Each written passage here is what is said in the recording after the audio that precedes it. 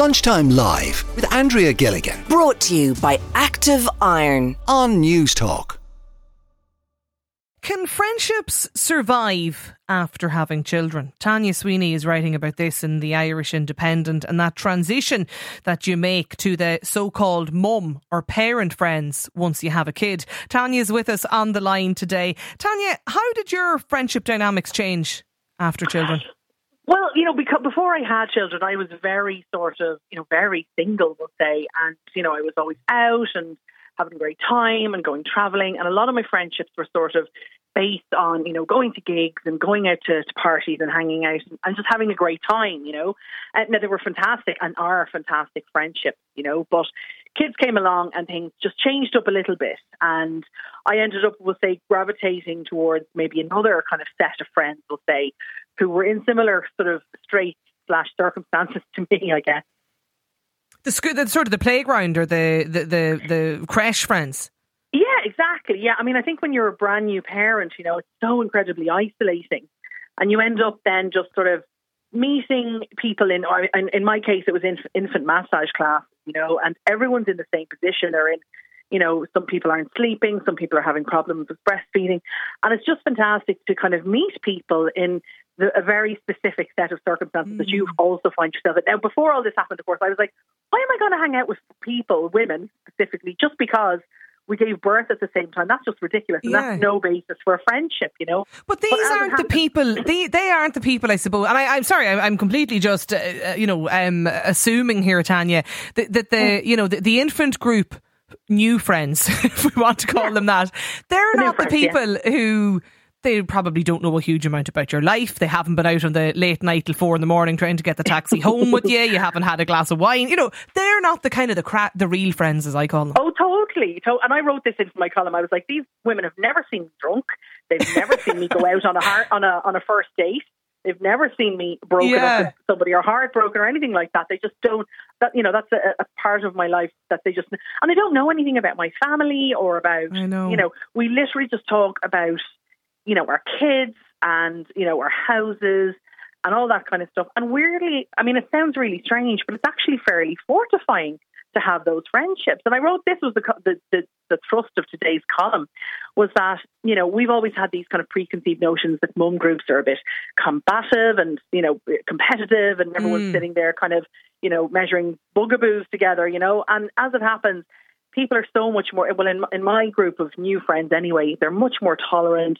There's a sense that everyone's just muddling along and trying their best, and it's a real sort of you do you vibe, So if somebody is doing something that, you might think is, or someone might think is a bit strange, you just go, mate, that's entirely, your thing. So crack on, And it's lovely to be in friendship groups like that where it's sort of unconditional and very sort of just easygoing, Tell me, did you maintain or try to maintain, if we want to call them your old friends or the real friends, Tanya?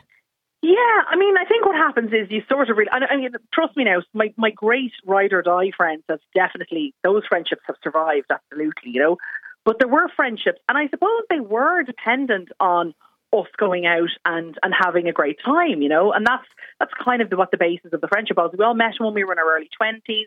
We liked the same music. We liked to try to have the same kind of holidays. So we all just kind of did all that, know, and we just kind of drifted apart, really. It's so funny because I'm you in your former life, Tanya. That's where I am, right? And I'm still having a great time and the whole lot, and I don't have children. But a lot of my friends are either, in they've got their playgroup friends or whatever, at the school gates friends. And then I've got the friends now that have moved on and have children, and I've sort of realised, which through the pandemic and a little bit since they've had kids, that I don't even know if we were real friends at all. We were friends at a point in time, and at a certain age. Yeah, absolutely. And when they've gone on now, some of them, not all of them, some of them have had kids, and I've kind of realised, if I'd have met you now, we would never have been friends. Well, and I would say that about a lot of my kind of new friends. I'd be like, God, if you met me at 25, I would have just chewed you up and spat you out.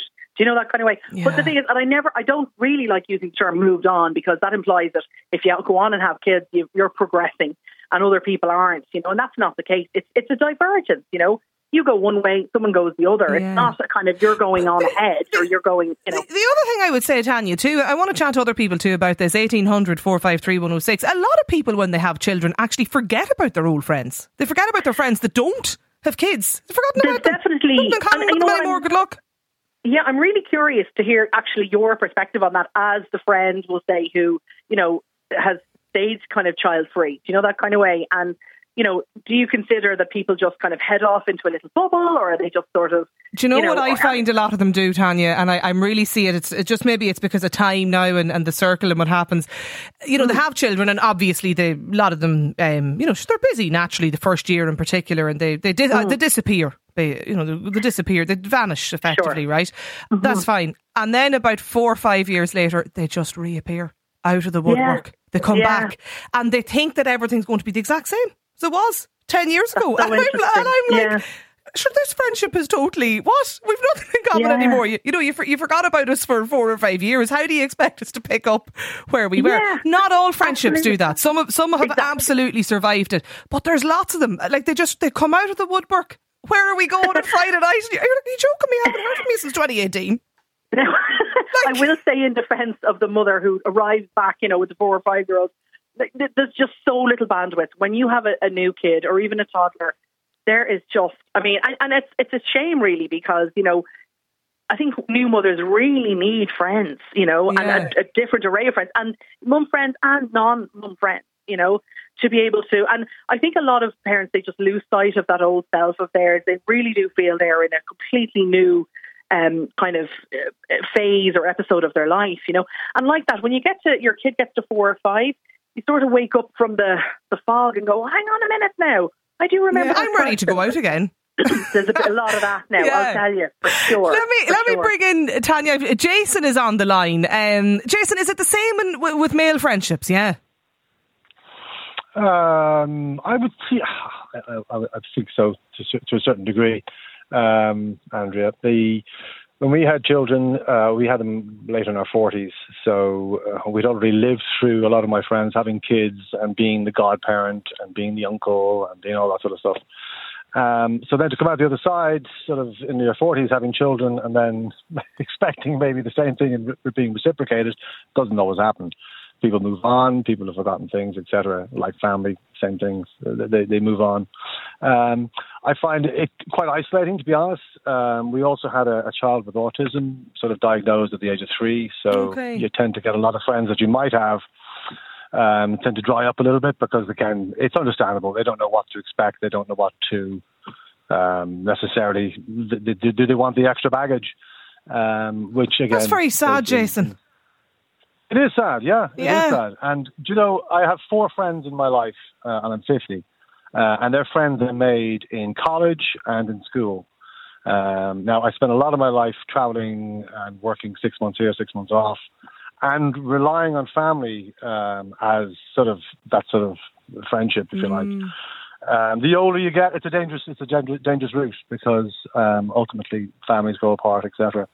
And people that you relied upon can suddenly dry up. So having children it's a mixed bag. It's a joyful time, but it also can be a very worrying time. And also, as I said, it's quite isolating. It can be very isolating. I'm also married to a lady who's not from this country, from Ireland. And she's away from her family, and she wouldn't have a core group of friends over here. So the two of us tend to rely on each other a little bit more than we should, I think, in a relationship. And I think, you pick and choose the friends you have throughout your life. I mean, I know some friends I got through just partying and having a good time, and they were the people you met up with. But outside of doing that, we didn't have much else to talk about or to say to each other. I know. And you find out about those friends very quickly as you get older in life. The mask slips as time goes on, doesn't it, Jason? Yeah. People go apart as well. Do you, Ali's with us as well, Jason and Tanya on the line. Ali, you're like me, you don't have kids, but do you find those friendships have changed over the years? Yeah, really changed. And do you know what? It's been lovely listening to the compassion and acceptance between the three of you speaking there. I think the term isolation comes up, and I think, do you know what? We all suffer. Friendships are going to change. When one person has children, one person doesn't. There's going to be changes, and I think the best we can all do is accept these changes, verbalise these changes. Like if it's a good friendship, you're going to say, look, there's going to be changes. How can we meet each other where we're at? How can we still love and celebrate each other? How can we still maintain this friendship? But some will survive, some will thrive, and some will expire. And I think as long as we don't turn things into a competition, as we all suffer, we all feel joy, we all feel happiness, we all feel isolation.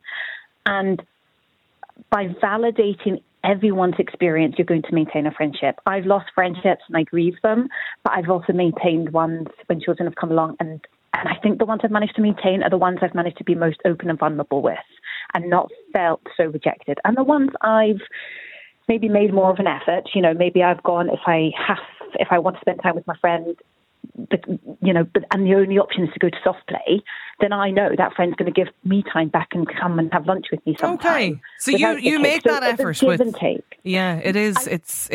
I do. If what I will kind of caveat here is, if I don't get anything back after a few years, I have to give up. Like if there are some parents, and I don't, I say this with as much compassion as I can, who might make their whole personality about their children.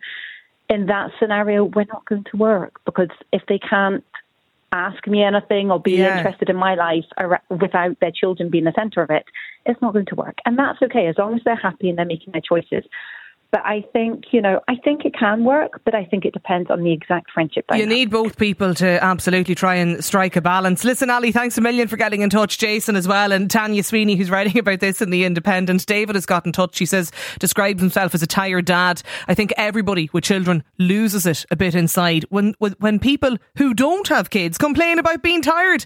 It drives me nuts when people without children find it okay to stay for ages. They might need to get up at 7 a.m, but people with kids do, including Saturdays and Sundays. You see, David, I get that, but you don't have the monopoly on tiredness. The rest of us are allowed to be that little bit tired too, says the woman with no children. Lunchtime Live with Andrea Gilligan. Weekdays at midday. Brought to you by Active Iron On News Talk.